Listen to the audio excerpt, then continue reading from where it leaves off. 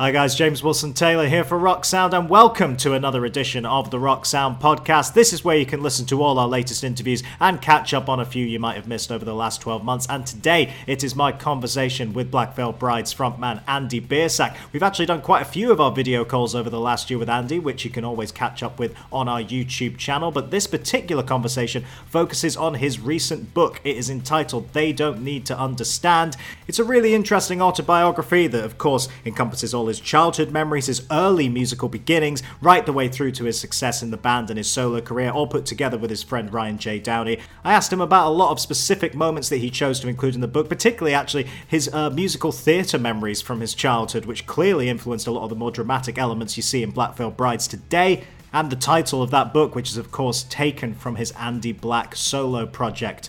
Plus, you'll hear a little bit of an update on that new Black Veil Brides album, The Phantom Tomorrow, which is now set for release in October. The book and the audiobook are both available for purchase right now, so let's hear all about it, shall we? In his own words, this is Andy Biersack. We've been having these video calls, chatting with every single person while we're all at home at the minute, and I'm delighted to say our guest today with his brand new book, They Don't Need to Understand, is Mr. Andy Biersack. How are you, man?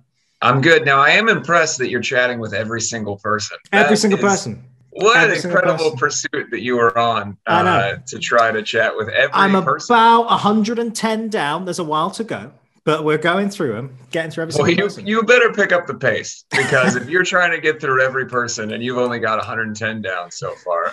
No, it's nice to talk to you again. I feel like we did one of these very early on in the new reality of our world. And now we've kind of, I guess, settled into this is how things are done. But yeah, there's a lot going on. There's a lot of things to talk about. So I'm happy to be here. Absolutely, man. No, I'm excited to talk to you about this book. I've just been reading through it the last few days, and it's something, of course, we mentioned in the last time we chatted a little bit. But I guess the obvious place to start is, why now? You know, I mean, it's not like you're slowing down at all. We know you've got loads of new music stuff all coming and everything. Why did you feel like now was the right time for you to start reflecting a little bit and put those memories down on the paper? So this started, I would say, like 2017, the original concept for it. Essentially what happened was I'd quit drinking, and there's this kind of like euphoria that you go through, or at least I experienced when you're somebody who drinks heavily or isn't great to their body. And then you become healthier, you sober up, or whatever kind of terminology you want to use. I went on the 2015 Warped Tour, and I had few relapses, as they say, here and there. But for the most part, I wasn't drinking from then on. And then by the time I reached the 2017 Warped Tour that I did, it was full blown eating really healthy, working out every day, just feeling awesome. And somewhere in between that period, I went through this like initial euphoria to then the kind of all the things that I've been staving off for years by drinking heavily and trying to mask my feelings and my anxieties and all the things that I have felt since I was a young kid. All kind of came rushing back to me. And I was just in this really weird place where I kind of just felt both clarity and bum out, like at equal parts all the time. I would feel happy that I was acutely aware of my thoughts and what I was doing and all that kind of stuff, but also bummed out that I had wasted so much time, that I had acted embarrassingly, that I had maybe severed friendships or been bad to the people around me or whatever it was. And so all those things kind of came together, and I started thinking, well, I'm at this point in my life where I would really like to be able to write about everything I'm feeling, all of the experiences that I've had to this point. And, you know, kind of you're feeling very kind of like introspective. I think for anybody who's kind of going through a big change in their life, you start to reflect on things. And famously, I was 27 years old. I think the 27th year seems to be one that is very difficult for everybody, but for some reason, creative people tend to have a very difficult time there. Obviously, there's the really tragic stories of all these people who have lost their lives at that age. And while I was fortunate to not be in that position, I certainly felt just this kind of weight of life at that age. And so I started writing down just different stories and things I could think of from my past, both from the perspective of getting out of that and also from an informative perspective of like, how did I get to this point, from the positives, negatives, everything in between. And then I basically kind of coincidentally at the same time was approached by a publishing company that was kind of just at the time, they were just kind of throwing out casting nets to get IP. You know, this person's in a band or this person's some sort of celebrity of some kind. Let's do a book. And so, but at that point, there was really no belief in me that I could, at 27, write a book by myself. And I didn't really have any knowledge as to whether I could do that or not. And so I believed that I could figure it out, but I kind of went with what the plan was. And so I was assigned essentially a ghostwriter who's a very nice person. And we worked for about a month. And then I read back everything that we were doing, and it didn't sound at all like me. It sounded like somebody telling my story. And I have, you know, not to be too self-serving, but I think I have a very distinct terminology. The way that I operate and the way I say and do things, I think is at least distinctive enough that a fan of my art could know whether it's me or not.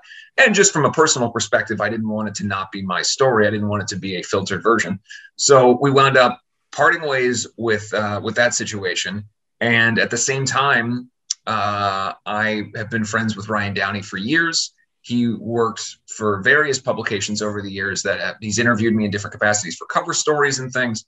And he just had this wealth of basically me from the age of 19 through my mid to late 20s of these long interviews. And so I called him up and I just thought, well, one of my best friends and someone who's like a brother to me happens to be an incredible journalist. Maybe that's the place to go to try to like shuffle through some of these memories and thoughts. And he could really help me craft this narrative. So I called him up, and then we hit the ground running. Ultimately, that previous publisher wound up falling apart. I guess the company changed hands and we were no longer doing the book there. And so then we just kind of had this several year period where when there was time, we would get together, go to lunch for a number of hours, sit at a local vegan restaurant by my old house and talk for hours and hours. And I would tell him stories and we would record those things. And then I would go home and write a bunch of stuff and send it to him. He would write things and send it to me. It would be a combination of him giving me jumping off points to start from, as well as him not fact checking, but making sure that the content of what I was saying was all accurate. If I told a story about being at a festival in Europe the day that my grandfather died, because of me being not some, like at the time, particularly being in my early 20s, I wasn't really recording the locations and, you know, all that kind of stuff. So he was able to go find all those specific things and then give the reader the specificity. So you really feel like you understand where you are in all those moments. And then the decision was made to, and this is an extremely long answer, I'm sorry, but the decision was made to kind of, initially the idea was to do like vignette stories and then kind of cut it off right when the band started to go. And it was just going to be for my childhood. And then the reality was that my life there was just no way to tell the story of my life without including the eras of the band. But also leaving it open-ended enough that I could later in life write a traditional memoir that goes into detail about every single thing. So we just wanted to touch on everything. And then it just became a matter of, do we do this in sequential order? Do we do it in little short stories and bursts? And I think ultimately what we landed on is kind of a little bit of a mix of different formats. And I think it works really, really well. Plus, there's so many positive things in my life that have come in kind of from all those things, whether it's, you know, talking about my relationship with my family, talking about my relationship with Julia, talking about my relationship with the band members, all the things that are great things. It felt important to be able to show that positivity and not make this a book that's just about introspective sadness, because that, while that's there, and I wanted to be honest and tell the truth of my life, it's also it's a story of someone who's incredibly fortunate and lucky to be in the position to even be writing the book in the first place. Yeah, of course. It's interesting to hear a little bit about how you guys were processing, finding the right stories to work on together and kind of, you know, going through your own little memories like that. There's a great quote I picked out from the intro, actually, that I think sums up something very nicely, is when I think of how the struggles must be like when you're starting to write a book for the first time. It's sometimes hard to differentiate between what you remember happening as a very young kid and what you remember simply because an adult told you about it later. Like, what was it like actually having to go back to those particularly early childhood memories? Were there any kind of, I don't know, I guess the photos are in there. They must have helped kind of piece together what that was like. Well, you know, it's a kind of a journey to get to the truth of the situation. And even then you never really find it because you're only going off of your perspective. But the truth is that I was important for me to say that early on because I feel like that's also true of my whole life. And I've always been kind of aware of it. You know, I talk about having these memories of going with my mother to her job when I was a baby, but I don't actually have those memories necessarily. I just have been told about it for so long. And it's been such a part of our family lore, so to speak, that it becomes imprinted in your own memory. And so those things, you can extrapolate that through the entire book of like, I'm only talking about my perspective in these situations. And if you asked any of the other people who were sitting next to me on the bus or on the plane or whatever else, they may have had an entirely different experience of the situation. So I wanted to be very clear. Sometimes memoirs or books are written from the perspective of now you're going to hear the truth. And I always think that that's a little silly because while we all believe that our version of events is exactly the way that it went down, I would be a fool to not understand or acknowledge the fact that that is subjective to a certain degree. Are there truths? Yes. Do we live in a society where those truths become less and less prevalent and it becomes more about opinion? Possibly, and that's very dangerous, and that's a whole other conversation. But the truth of the matter is that when it comes to a scenario that I'm describing, it's very likely that the nuances and the things within that context of that scenario could be totally different to somebody else. So I wanted to say up front, this is the way I remember the last 30 years of my life, and this is how I saw those events. And maybe somebody else would remember it differently, but you're reading my book, so that you're getting my version. Yeah, of course. And it's fascinating, those childhood sections, and particularly the aspect I want to focus in on a little bit, which I hadn't quite realized about you, was definitely a childhood love of musical theatre. And I know there's specific mentions of Phantom of the Opera and those kind of performances, going to performance art school for a little while. And something that, you know, you wouldn't know this about me, I had a big musical theatre background as well. And I'm always fascinated when I run into people like yourself who are in the creative industries who have had a bit of that basis and that backing, but gone off in a completely different direction, because loads of people I know did exactly that and do really interesting things, but you can still see where that influence is. And I think with your work, particularly with the band, of course, there's theatrical elements. It's definitely a part of who you are there. Talk to me a little bit about those, I guess, those days at the art school and what it was about that theatricality that really appealed to you in terms of its creativity.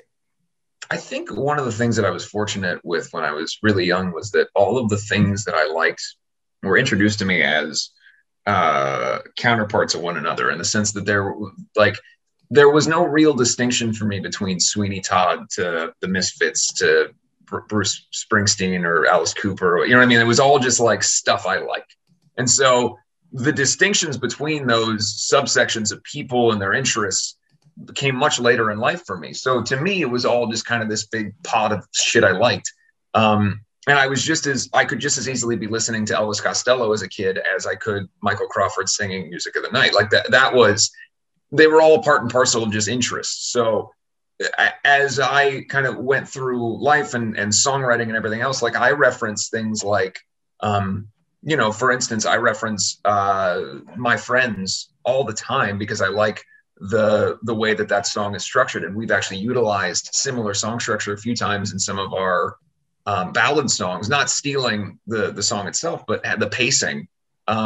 And certainly because we've done a lot of concept records and that kind of theatrical stuff, it all plays in. But I think it's just a love of performing. And I think that, you know, again, and I also touch on this in the book, is that I have had, for right or for wrong, that from my entire life, the assumption that I should be watched on stage. You know, like from a time I was a little kid, it was, hey, everybody come watch me do this thing. And I think that musical theater was a great opportunity to do that. I think that acting in any capacity was a great opportunity to do that. I think that not being particularly good in school and turning it into a joke and trying to get everybody's attention was a way to do that. I think playing hockey as the goalie was a way to do that. I think everything in my life, if I'm really honest, is in service of trying to get attention. And, you know, and that's just the truth of it. And I think that maybe some people would be reticent to admit that, but look, man, like that's just the truth of who I am. I like to perform and I like to entertain. And as a person in my life where I'm at now, I can play off of all those different things. You know, I'll have a 2-hour-long conversation with my friend, my buddy, John Bradley West, who we will talk for 2 hours on a given morning about Phantom of the Opera. And nearly every single time we talk, it goes back to Phantom of the Opera. And, you know, my friend Chance Kilgore, who I grew up with, he is Mr. Musical Theater. So he introduced me to all these deep cut shows when we were teenagers. And, it was just part of my upbringing. And then going to a school that was very musical theater oriented for a time, just being around people singing in the hallways and all that stuff. Like it's just a fact of my upbringing. So it certainly plays into what I do on stage. And I don't know that the hard rock or metal world understand how much of those things go hand in hand. When you look at Iron Maiden or anything else, which again, I reference in the book, the iconography and the imagery, the theatricality of the show, the mascot, all of these things are very musical theatery. And it's just, maybe people don't realize that. Yeah, no, it's funny. It always seems like a good gateway for creatives in a lot of ways. It's a very accessible medium in a lot of ways. But yeah, it's just always interesting to me to see little elements that appear in other people's work, like yourself, in that way. And in terms of, you mentioned the hockey stuff there, and there's a lot of really interesting childhood stories. The thing that I picked out on that I just found fascinating because it's so relatable was you making the mixtape for the friend of yours on the hockey team. That's such a relatable thing. Like when you're a kid, when you're that age and you're so passionate about certain songs, you want to share it with people, even if they're not going to have any interest in it at all. It's like, this is my special thing. Please listen to it. Yeah. I mean, it plays into that idea that you talk about a lot of feeling like a bit of an outsider at that age, but that feels like, again, a part of you and certainly of your on stage persona that's really fueled what you've done and what you've written since then, right? Yeah. I mean, I think, it's actually funny because I was looking back at when we got the copies of the book, and I included that photo of like the CD that I gave to people that I wanted to have audition for the band. And like the songs on there are so funny. There's like deep cuts from like the most recent at the time New York Dolls reunion record, like things that are just so bizarre to give to the average person, especially back in like 2006, of like, hey, come learn this. But yeah, I mean, I've always just felt like the music that I loved was so representative of me, and I wanted to share that in so many ways that, like, it is interesting. And now, I mean, sorry to kind of go off on a different subject, but it is funny. I don't know if the playlist thing is as effective as the giving somebody a thing. And I don't know, maybe it's just because I grew up with a different situation, but I wonder if creating a playlist for somebody has the same feeling. I suppose it does, in the way that you're sharing a love of music and you want somebody to hear these songs that maybe they haven't heard before. I guess it's kind of the same thing. But I remember one of the things for me, because I try to enjoy like visual art and everything, I would draw covers and, all this stuff. I remember I made a mixtape for my mom to try to get her to understand and listen to different punk rock bands. And I tried to find like the most, what I thought my mom's musical interests, and then like the entry point of those things into the punk rock bands that I listened to and how they would like line up in certain like Against Me songs, whatever else. And I made like a whole cover, and like I put like credits on the back, and like, I produced by me, and I was like a little kid. But that's the kind of fun stuff that I do miss. Yeah, of course. The other element that you kind of alluded to earlier, and it's something we've talked about before, is you didn't want to have, I believe the phrase you use in the book when you talk about it is these kind of rock guy stories, the sort of stereotypical, here's the debauchery, here's all the crazy times, you didn't want it to be that, and fair enough. But I just wonder, in terms of those times, now that you are sober, now that you are able to reflect on those times back in the day, what are the positives you take away, other than the obvious thing of like what you learned in terms of being a more healthy individual? There must be positive moments that you really can stick out from that crazier time, if we want to use a better phrase. What were those kind of stories, if any, that maybe you thought, that's one I would like to revisit at some point? Well, that's why I try to put in there that there was a time early on, especially, when the drinking and the partying and the hanging out was fun and in no way dark. There wasn't anything about it that wasn't just like a bunch of people that were excited for the future of what they were doing. It didn't turn dark for me until it became a crutch. And at that point, it just felt like, plus the other thing is like a lot of these stories are just fucking embarrassing. You read these books and it like the pride that someone has in like the dumbest thing they've ever done is always shocking to me. I try to not celebrate stupid shit. And while I do understand that there's entertainment value in it, it's just not for me. Now, the reality is I was not a miserable, like dark cloud at all times. Even when I was feeling that way internally, there were always times that were fun and always times that were enjoyable. I would be rewriting my history to say that I walked around in complete sadness all the time during that era. But there certainly was a time, by the time you hit 2014, 2015, especially, where those positive times were extremely rare for me. And if if it was exhibited, it was me wearing a mask to try to get through how I was feeling internally.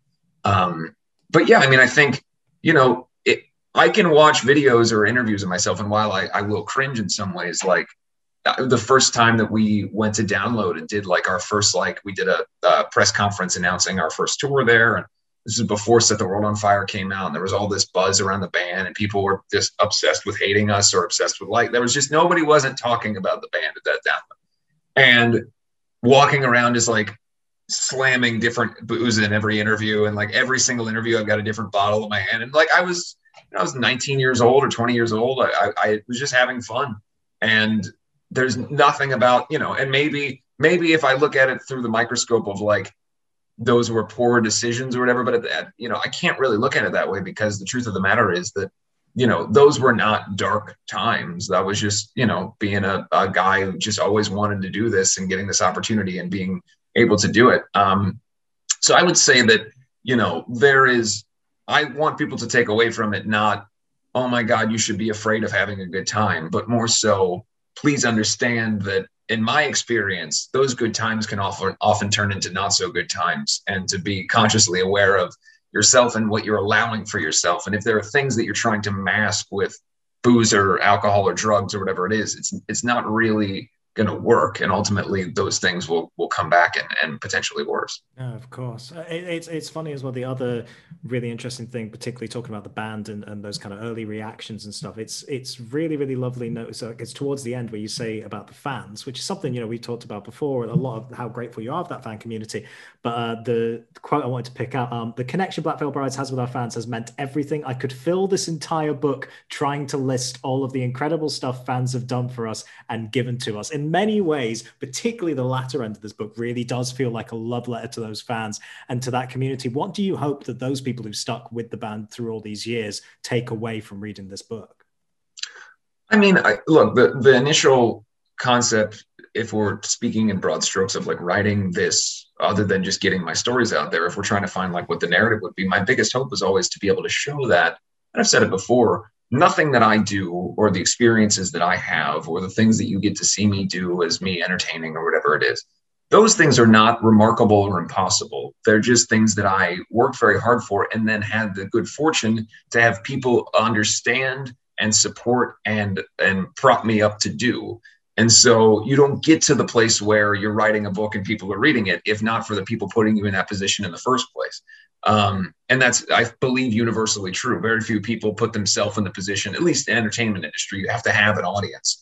And if that audience doesn't allow for you that opportunity, you can't then in turn write the book for that audience. So I think that there's a lot of, again, not to be too critical of anybody else, but there's a lot of self-serving nature that goes on with writing these books. And I want to be able to acknowledge that if it wasn't for people putting us in the position to succeed, that wouldn't have occurred. And specifically for this band, you know, and I don't want to make us this sort of like singular entity, but I think probably more so than any of our peers that we came up with at the same time, we received little to no enthusiasm from people within the industry. We were turned down at every place we went. We couldn't get shows. We couldn't get anywhere. We had to play backyards and basements and things in the beginning. And even then, when we started to succeed, our peers, the people in the industry, all wrote us off immediately. We were the butt of everybody's joke.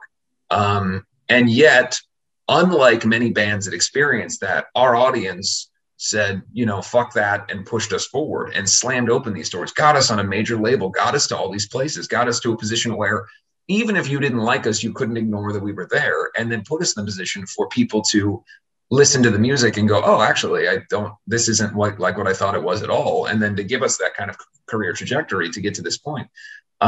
So yeah, I mean, I think, and it's sort of funny, Scarlet Cross has been doing, again, thanks to the fans, been doing really well recently. And there's been in recent interviews and stuff I've done, people have said, you know, well, you know, I never really, you know, you guys haven't blown up in a mainstream way, or it's been a long time since you've had like a mainstream success with your records. How have you been able to keep afloat? And we look at your social medias and everything, and you have such a big following. I always try to specify and credit the fact that we've never been the darlings of anything, and yet our audience has always made it happen for us. And here we are in 2021, and we have a song that's doing better than things we've done in years. We have a record coming that's got all this hype and excitement, and it's just incredible. And it's all down to them. Yeah, I guess it again ties into the title of the book itself, which is They Don't Need to Understand. Obviously, that's a song reference in there anyway, but I thought it was interesting that it is also the final words in the book itself. It's definitely a phrase that seems to have a lot of significance for you, and I imagine just ties into what we've just said about that. Yeah, it's sort of funny. That song, it played on so many different levels, and I talk about it in the book. Like the Andy Black project was one that I just had to kind of like push forward. Again, there was no belief in that. Then we made it happen. Then the fans viewed it and bought the t-shirts and showed that it was viable. And then all of a sudden now I've got a record deal doing that. Like, it always comes down to the audience. And that's why I like to say at the end of the book there, you don't need to worry about how everybody feels about you. You should be considerate to how the people that have put you in the position that you're in feel about what you're doing, and not pander, but have a line of communication with your audience that says, look, I care about what your interest in our art is, and I want you guys to be happy. And that's the case. I mean, are you going to please everybody all the time? No. Does the band have to evolve? Yes. But you try to stay with that connectivity that you have with the audience, because I've seen time and time again, as you have, how many bands in the last 10 or 15 years were totally viable, had an audience, people cared, and then made a decision to not care anymore about what their audience thought or have any kind of connectivity with their audience, and then we're gone overnight. Because the reality is all of this dangles on a wire, and that wire is whether the thing you're making entertains and inspires the people who care about what you're making. And if it doesn't, then they don't care anymore, or they're uninterested in giving you the opportunity. And so through the ups and downs and records that we've made that have worked well and records that we made that haven't, we've been very fortunate that our fans have stayed with us and given us the time to get to the point that we're at now. No, absolutely, man. Absolutely. And on that note, before I let you go, obviously I've got to ask about the new music. We've talked already about the single and stuff. We know the album is coming soon. What can you tell us about plans, I guess, for 2021? I know it's a weird old time where everyone's plans are changing, but currently, how's everything looking in the world of Black Veil Brides? Fantastic. Today, some decisions will be made as of this recording about timeline and other things. We're pretty close. I mean, I've got just about 90% of the thing in the position where I can listen to it and it's mastered and ready to go. We've got little tweaks here and there. And then it just comes down to getting the scheduling together, getting it out, and figuring out the release plan and everything else. But, I've got calls with the comic book publishers, and we're doing a lot of stuff. So, I mean, it's an extremely detailed project that I feel very fortunate that we've had the opportunity to do, because despite COVID and everything else, like, the funny thing is people say, oh, you had all this time to do this. This was the plan from February of last year. I wrote the story in February of last year. We just happened to get to the position where we did have this time to do this, and I could design these characters and all this other stuff. And, then you go through the period where we're making videos and things are changing, and then we've got to finish the record. Then there's bigger outbreaks, and we live in Los Angeles, where it's just been really hit so hard. So the safety of being in a studio has been questionable. And so we've taken time off and came back, and thankfully everybody has their own home studio situations. Jake and Jinx are able to do incredible things just from their home when needed, and play these insane parts and this orchestration. It just, listening to it now, everybody says that their new record is the best thing they've ever done. But I would say that, to me, this album is as good as the best things we've done. To me, it's the best thing we've done since Wretched and Divine. And I think it ranks up there as far as like a complete work with the best stuff we've done. So I won't say you're going to love it more than anything else, because you never know. But for us, it's the thing we're the most excited about in years and years. And it feels like it's a fucking great album. And listening to it, I'm obviously not an objective listener, but as trying to take myself out of that and put myself in the position of just a listener, I think that there's not a single song on it that isn't just awesome. And we're so excited about it. Really exciting stuff, man. Exciting times ahead. Well, in the meantime, people can go check out the book now. There's the audio book as well. I encourage you to do so if you're a fan of Andy's work. It's a really, really fascinating read. And just in the meantime, as always, man, stay safe out there. We will see you in the UK when we can. We really hope it's getting sooner. But all the best. I hope so. I hope so.